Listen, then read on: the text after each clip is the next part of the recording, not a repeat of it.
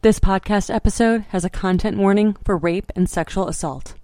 The more I wrote and the more command I developed over my voice and my ability for language, I started speaking back and I started poking holes in his gaslighting attempts by giving these very cogent, calm, clear-headed debates and using them against him until he was the one who was stammering and was out of words. I was there speaking very calmly and steadily against this man. He had his physical size. He had the money in our relationship. He had the legal upper hand.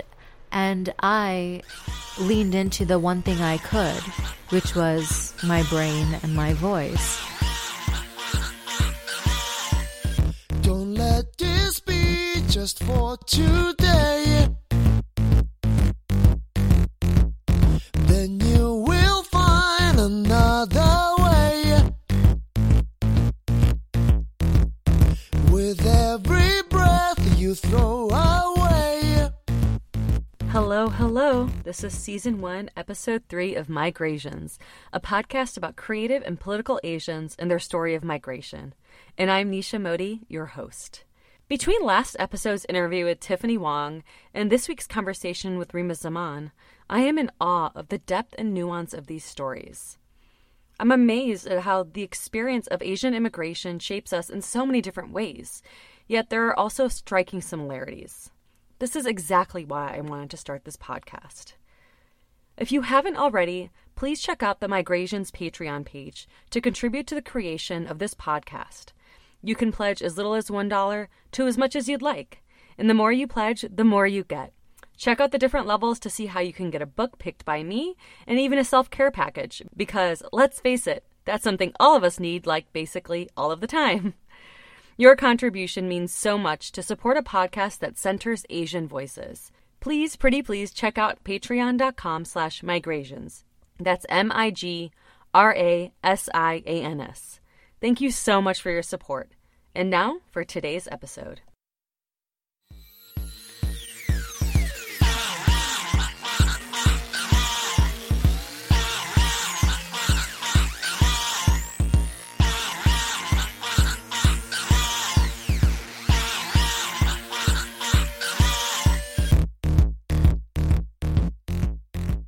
Okay, so hi everyone. Today I'll be in conversation with Reema Zaman.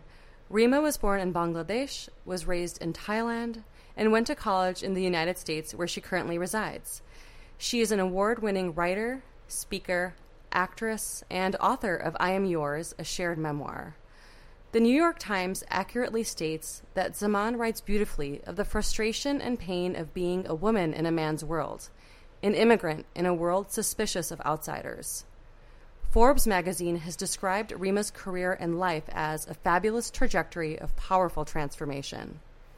Reema was the 2018 Oregon Literary Arts Writer of Color Fellow and has been on the Dear Sugars podcast, hosted by Cheryl Strayed and Steve Almond. You can find Reema on Twitter and Instagram at Reema Zaman and at www.reemazaman.com. Reema, thank you so much for being here with me today.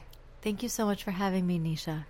So Reema and I were actually supposed to record a couple weeks ago. I was having a little technical difficulties, and she told me that she was actually going to be in LA in a couple weeks. So we are recording this IRL. So super exciting. Very exciting. Can you tell us why you are in LA? What brought you here? I am here in town for some meetings and exciting dinners with some of my most favorite people, and I Am Yours has been adapted into a screenplay, and we are in the process of circulating that with our top choice producers, so everything's going really swimmingly, knock on wood, and I'm just in town to finalize all of those details and move into this next stage of this project and I guess my life. Yeah, that's super, super exciting. This project does have to do with your book itself, right? Your memoir, I Am Yours, yes. A shared memoir. So I call it the project because it's a 10-year affair. I knew from the moment I sat down to write, I had a very specific vision and plan, and I made a business plan for 10 years, starting from 2013 to 2023. And it was a business plan as well as a creative plan of how I was going to execute this larger I Am Yours project in its various incarnations, beginning with the memoir, moving into the movie. Very cool. Thank you. That's awesome. A 10-year plan. That is very, very impressive. So what is the difference between a business plan and a creative plan?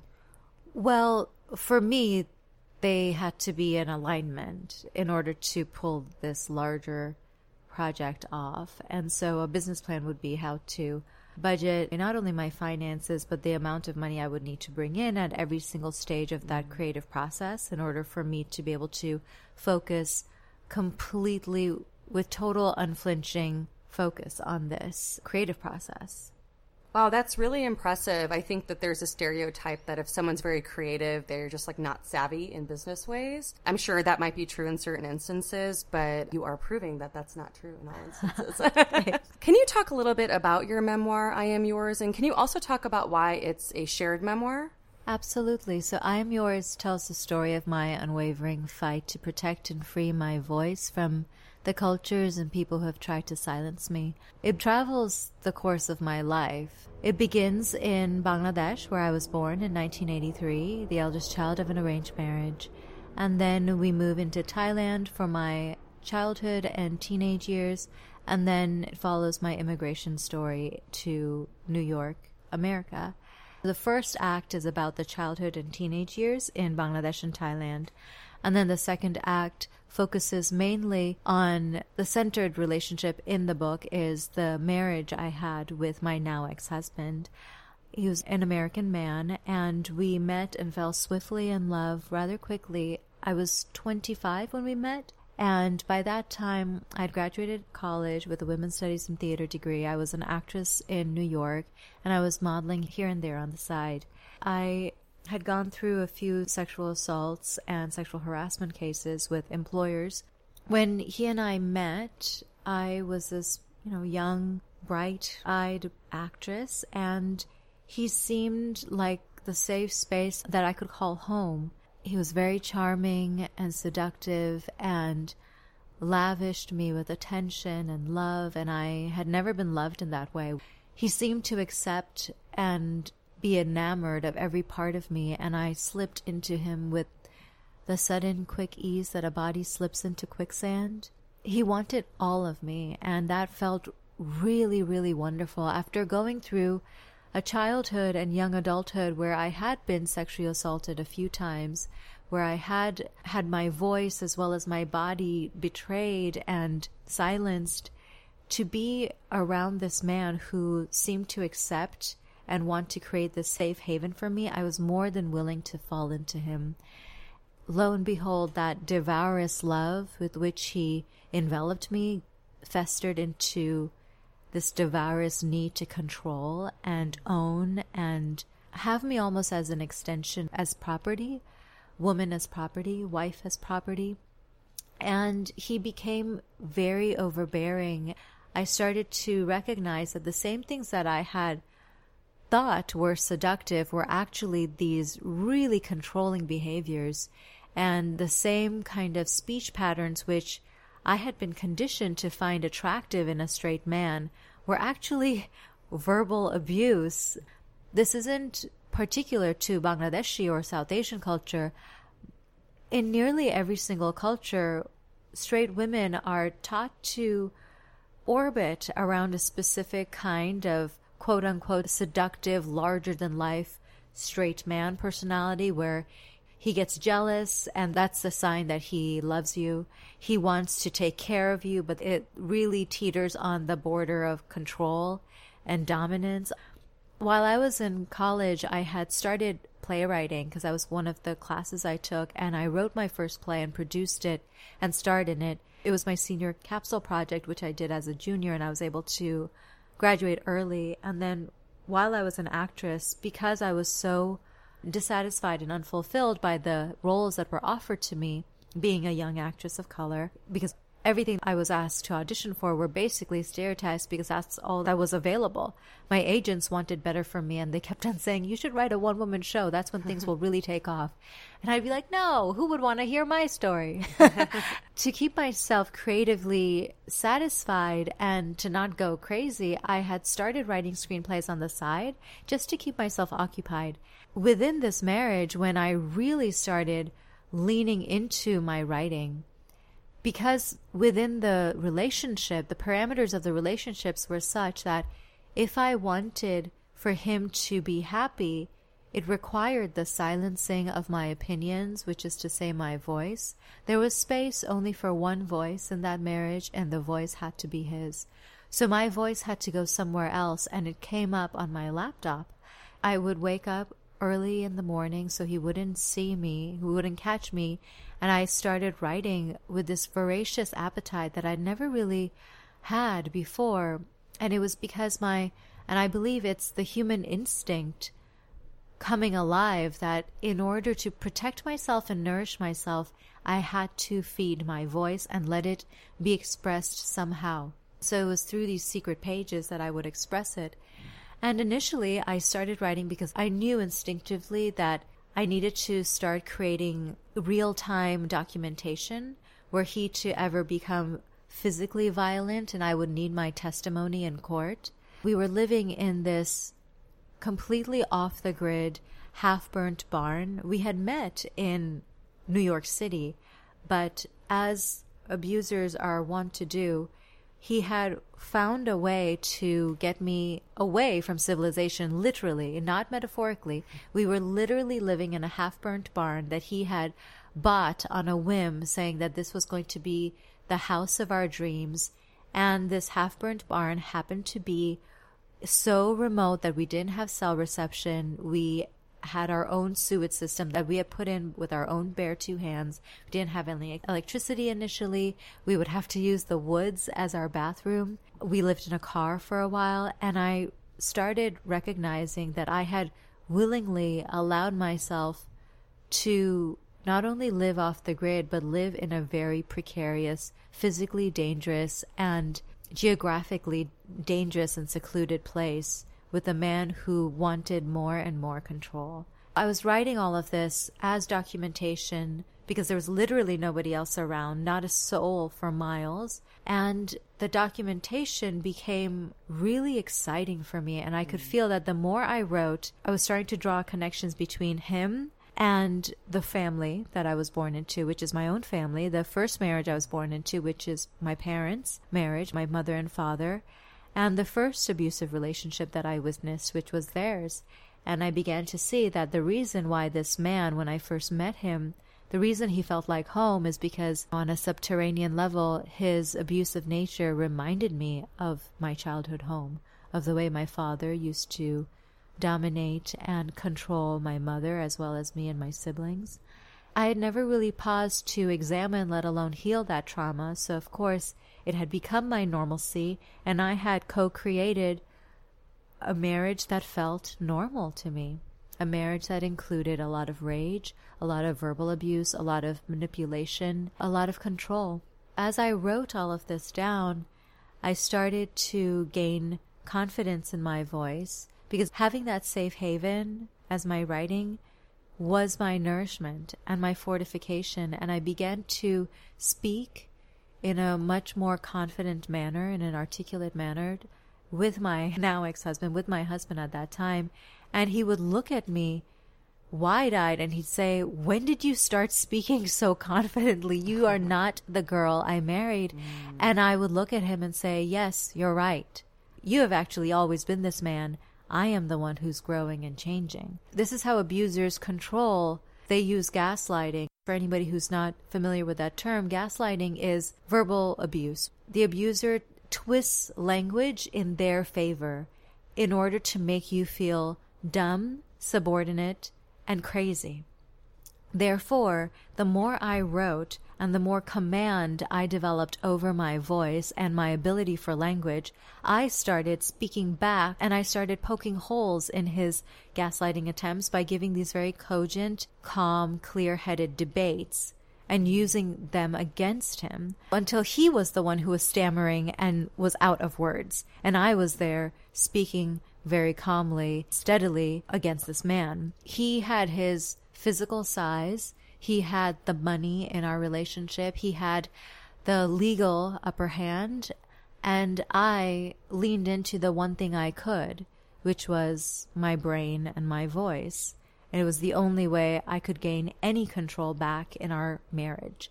And I started using my voice to overpower him in arguments that he would try to start. Because I grew into this woman who became intolerant and impervious to his gaslighting and intimidation tactics, he grew tired of me. The only way an abuser can continue to abuse is if they have someone to abuse. And I figured out that the three things an abuser wants is fear, anger, and the feeling of dominance, which is why they try to get us to cry and stammer and plead and beg and feel afraid of them. I stopped giving him any of those reactions until I literally became a kind of person he had nothing to leech off of. Wow. And he grew tired of me, and he evicted me one day. He literally evicted me from our home, and I wasn't allowed to come back into our house. I had poured all of my money, monthly wages, into our mortgage, our leases. He called me up one day while I was babysitting, because I used to babysit to supplement my acting income. And he told me, "You're not allowed back home." I had my laptop. I had $60 that I would make that day. And I was euphoric because I was finally released. One of the things he would hold over me as a gaslighting and intimidation tactic was I had immigrated to the United States on a student visa. And then after graduating from college, I applied for what's called the OPT visa. For those of you who don't know, an OPT visa is what foreign students we apply for and hopefully get, and it's called the Optical Practicum Training Visa. It's a year-long visa that you're provided after you graduate from college. It's supposed to be during that calendar year that you secure a stable income and job opportunities. Then you can get a work visa and live on in the United States. I used that time to get modeling and acting agents, and then it was my acting agents who would sponsor my subsequent visas. And so when I met my husband, I was on an actor visa. He was the one who said, "Let's apply for your green card through marriage and use all of the fees you would pay your lawyer and just funnel them back into our house and our lives together." And it felt like a wonderful proposition. And then lo and behold, I realized, oh my gosh, Reema, this means you are now indebted and tied to his name. Soon enough, the threat of deportation was something he would hold over me. On days that he was happy with me, he would call me his wife for realsies. And on days where, I would do the God forbid thing of speaking back to him, he would call me his wife for greensies. And he'd say, immigration fraud is a federal offense, and it would be terrible if you were to be reported. And I'd say, you know very well that we got married because we loved each other, and then we applied for my green card. You were the one who wanted that to happen. He'd say, no, I don't remember that. So he would hold the threat of deportation over me, and being that I am a women's studies major, I would just point it back to him. I'd say, that's immigrant abuse. And he'd say, what's that? That's not an actual word. And I said, that's actually how language evolves. When you merge two independent words together in order to provide and illuminate a deeper, nuanced truth, that's called intersectional feminism or intersectionality in racism, in politics, in every field. And he would just scoff and just become dumbfounded. And I'd say, you are trying to use immigrant abuse over me. And immigrant abuse is when a person tries to use an immigrant's documented or undocumented legal status as a way to coerce, exploit, intimidate, or silence them. You are not allowed to do this to me. And of course, it only infuriated him more. Mm-hmm. Finally, because of that, because he would threaten me in that way, I knew that I couldn't initiate divorce on my own because his ego would be so inflamed.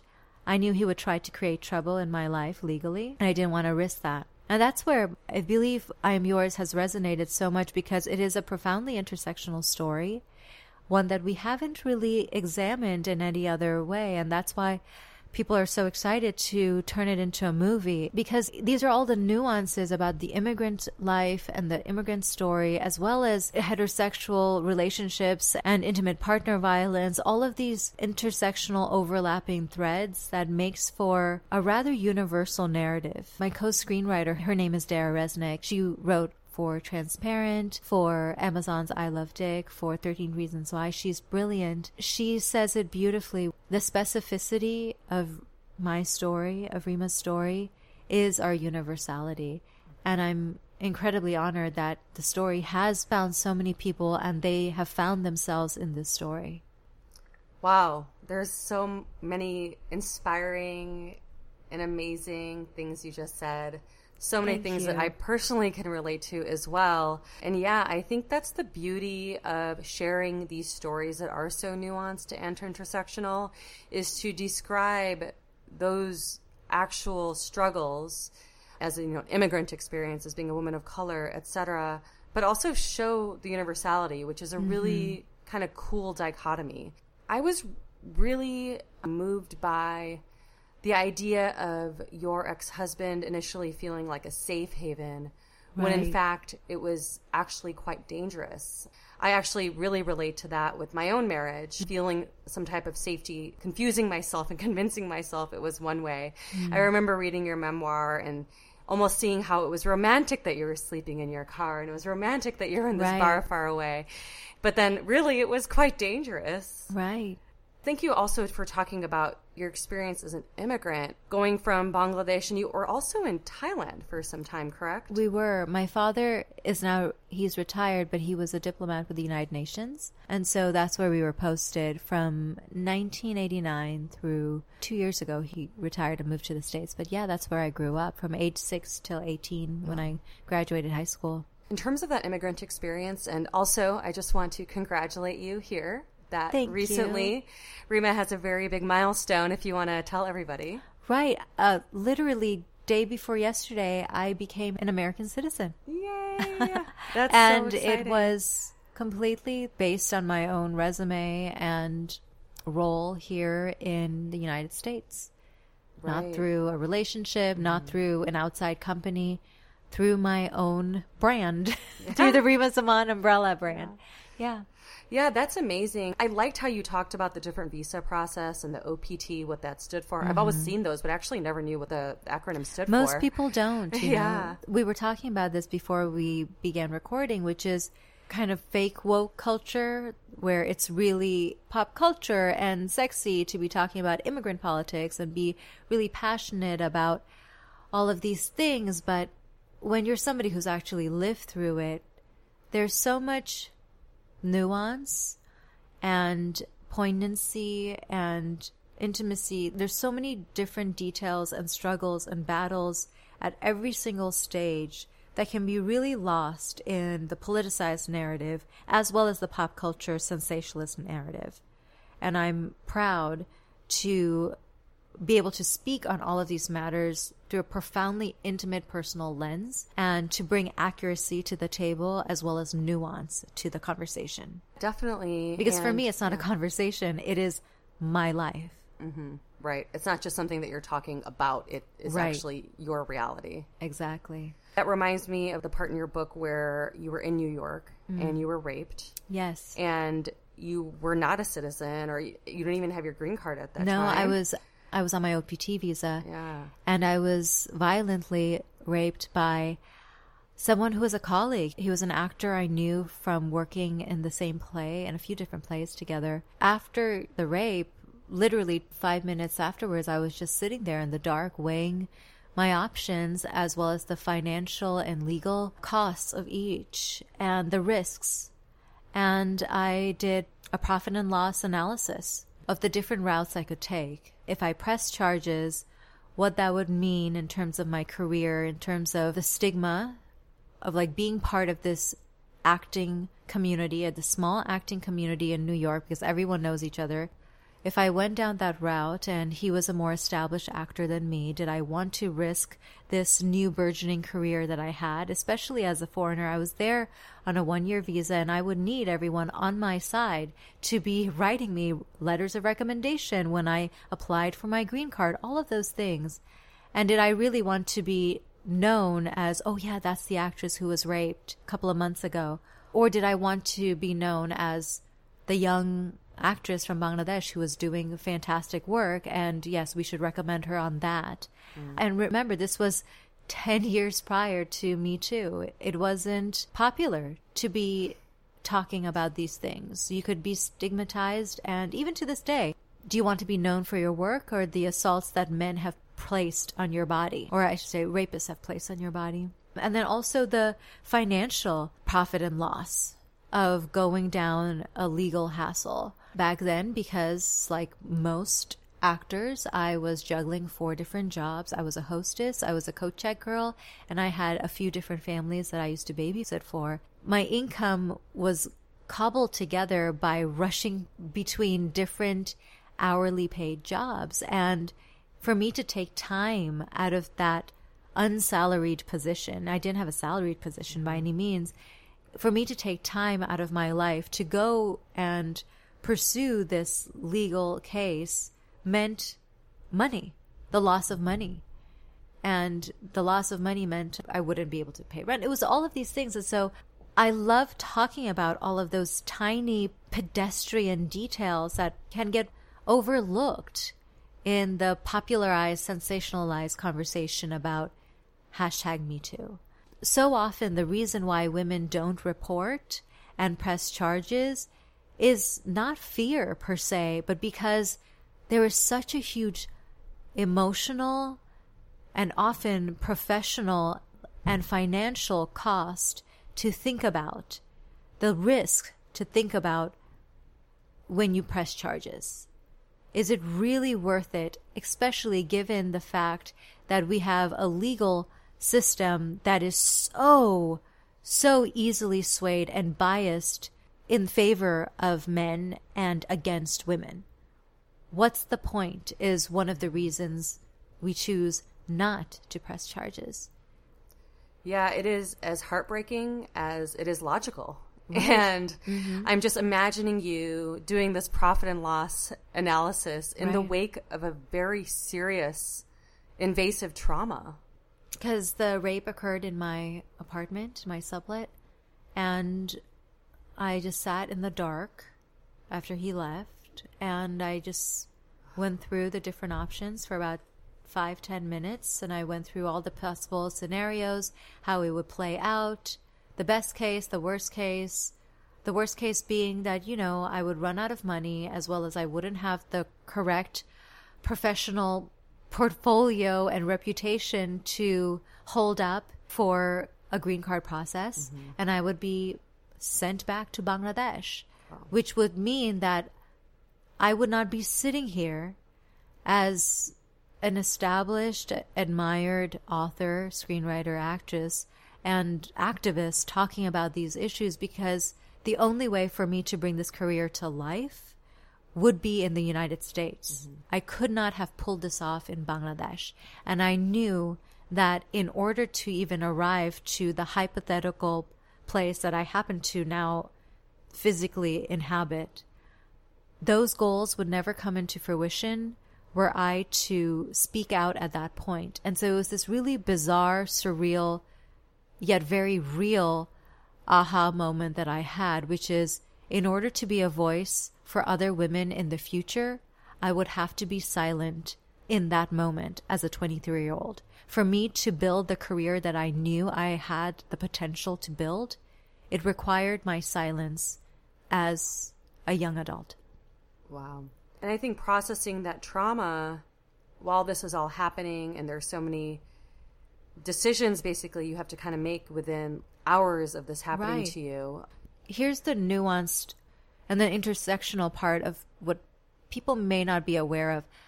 So in order for, because we say all the time, you know, your voice matters, and it is true. Every human being's voice matters. That said, for your voice to have true, resonant impact, you need to have some semblance of clout. Clout can be derived in various ways, whether it's you have a skill set that only you and you alone can perform, you have talent, or you have money, or you have political power, you have a platform of some manner.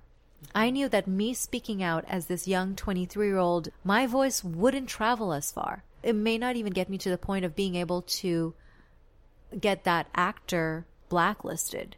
My voice did not matter then. But I knew that I had the beginning morsels of potential and talent to arrive to a place where my voice would carry, where it would be speaking into a microphone and be amplified on a larger social and political level. And that's when I wanted to speak my story, when I had the correct microphone. So I knew that, yes, it was a very important story that I had been put inside, because it's a resonant and unfortunately very universally applicable story. 6 out of 10 women will be assaulted in their lifetime, and that's only the number that's reported. Therefore, we can pretty much guarantee it's more than 6 out of 10. So I knew that my story could be of benefit one day to help other women feel seen, to use my story and transform it into empowerment for other people. And so I just, it was a very, like you said, like a very methodical and logical analysis of when to speak and how to speak. Yeah. Wow. And I talk about my parents and the sacrifices they made and whatnot. And I don't think these are ever going to be the type of sacrifice that is actually seen by others. And this is a sacrifice that you sacrificed your voice so that you could amplify it more later when you had a larger stage. Exactly. It wouldn't have mattered then. Yeah. Nobody would have remembered that girl's story. Yeah. Isn't that fascinating? And yet, yeah. But as a chapter in my published memoir, people know it. Yeah. And it matters to them. The chapter is used as a vehicle of healing for other people. Yeah. And so finally, the story matters. It's fascinating, isn't it? Yeah, it really is fascinating, because it's these choices that we have to make for progress, even though they might be hurting us along the way, holding that information in. But your time has come and your stage is right in front of you, and that's beautiful. Thank you. I actually want to talk about your relationship with your father a little bit. You really detail it so beautifully in your memoir. I remember reading about how he kind of disowned you, and then he came back to you and you had this meeting. You know, I alluded to this. My parents had a very complicated marriage, and I'm very close to both of them. I'm close to my entire family. We naturally are obsessed and in love with each other, but then we've also done a lot of work of vulnerability and to have clear, open communication channels. I'm very proud of how far we've come, especially as a family from South Asia. I guess in any culture, families aren't taught necessarily communication skills when it comes to talking about early trauma and the things we may have done to each other and how to survive that and heal from that and become closer by talking about all of those things. Anyway, so that's where we are presently. And I want to say that because it is a truly incredibly happy ending, which is actually a happy beginning. Our beginnings were very tough. My father grew up essentially without a father of his own. He lost his father when he was very young, when he was 11 years old. He didn't have a father growing up, and so he didn't have a model. He was raised in this very strict British boarding school, and they were both raised through the independence war in Bangladesh. So they were raised with a significant amount of trauma themselves. We knew that as siblings, and we knew that our parents were very young when they had us. We talk about often that because my mother was raised to be ever forgiving and compassionate and loving toward her husband, his trauma would pop up in the need to control her and overwhelm her as well as the rest of us. And only his voice had a say in the household. Her voice became invisible, and I became this person because I had to become this person.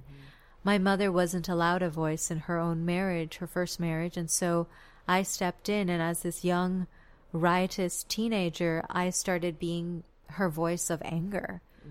And I would stand up for her and try to protect her against my father and point out her rights and argue for those rights. And I started telling her, you deserve a life that's better. You deserve to live beyond these walls. You deserve to pursue your education. She's an incredibly educated woman. She went into labor with me while she was doing her final exams in Shakespeare and literature. And I interrupted her potential, literally. She was studying to become an English professor, and then she got pregnant with me. She was married off, and she got pregnant with me. And I kept on saying, we cannot be enough, in a very good way. You deserve to do all the things, not only be a mother. Mm-hmm. We are not your full story. I advocated for their divorce, and I championed her voice, and I began speaking back to my father, violently using my voice, He did not forgive me for that. We've come to terms since then, but he would always say, were it not for you, your mother wouldn't have left me. And I'd say, I know. I'm very proud of that. And he disowned me because of that. Mm. That was for a brief period of time in college, and then he re-owned me.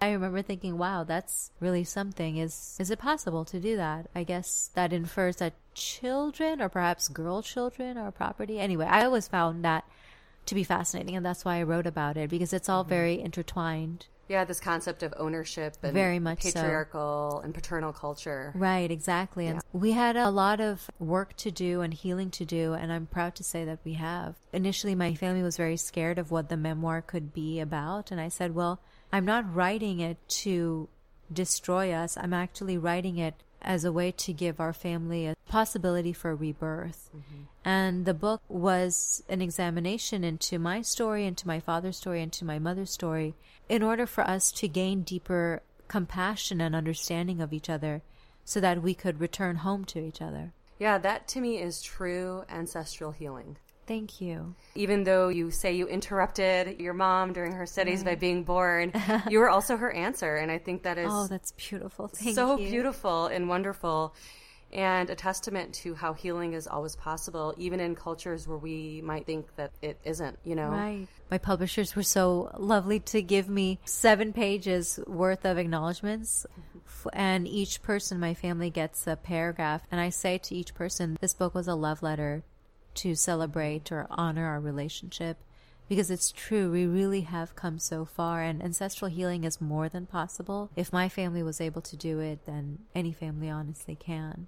Definitely. When we were first talking, when we tried to record the podcast the first time, that the migration story doesn't end, it continues. It does. Yes. So many endings and beginnings happening simultaneously. But on that note, I think we can close out. I think that was such a beautiful story that you just shared. So many things that you hit on in terms of intimate partner violence, the struggles as an immigrant in this country, the hidden struggles, family relationships and healing. And I cannot wait to see how this movie ends up turning out. I will be at the theater, and I am not the type of person that goes and gets the ticket right away, but I will on midnight for this. Yes, no, I am on not. That fateful Thursday and Friday. I crawl in bed at 9:30, but I will be there at midnight, and I will have like a 5-hour energy, and I will do that. So, thank you so much. Thank you so much, and I really love. I'm going to hold that with me, that we are each other's rebirth and answer. And we are always on the cusp of a new beginning. That is what it is to be human, to be ever evolving. Yes. Thank you so much, Reema, for your time and for your energy and for your words. Thank you, Nisha. There were so many important themes that Reema discussed, and I don't think that the fears around sexual violence and immigration status can be emphasized enough. Reema's rape is just one of countless acts of sexual violence that women of color, especially those who are not citizens, face. A 2007 article, Sexual Violence Against Adolescent Girls, Influences of Immigration and Acculturation, in the journal Violence Against Women, investigated associations between immigration and acculturation with sexual assault in a large sample of high school girls. They found that being an immigrant was associated with recurring sexual assault victimization more than twice as much as non-immigrants. Another paper, They Talk Like That, But We Keep Working, Sexual Harassment and Sexual Assault Experiences Among Mexican Indigenous Farm Worker Women in Oregon, in the Journal of Immigrant and Minority Health, used community-based participatory research a type of research that involves community members in all aspects of the research process, in terms of discussions during focus group interviews and decision-making. The paper states that, in the farm work setting, women who did not speak Spanish or English were more vulnerable to harassment, sexual or otherwise. Poverty was identified as a key reason why women tolerated sexual harassment in order to better their situation at work. VAWNet, a project of the National Resource Center on Domestic Violence, has a helpful section on sexual violence in immigrant communities. Many acts of sexual violence occur during the process of immigration in the form of sex trafficking, sexual assault in detention centers, and refugee camps. Check out this resource to find out more information, including ways to support these communities. I'll include a link in the show notes. While I don't mean to go all ivory tower on you, I just want to talk about how this research is critical to creating policy and increasing awareness around this issue. Only by conducting this research and sharing our stories can we educate, empower, and advocate for those that are more vulnerable. I'll include all of these articles and resources in the show notes. Please follow Reema on Twitter and Instagram at Reema Zaman and visit her website at www.reemazaman.com. As usual, I want to thank my $20 a month and above Patreon patrons. Thank you to my brother and Jalia Gahan for their support. Please visit the Patreon page to contribute. Thank you to Tiffany Wong for creating the cover art and Shin Kawasaki for the song Find Another Way. And last but not least, thanks to Akriti Kundu for your editing prowess. Until next time,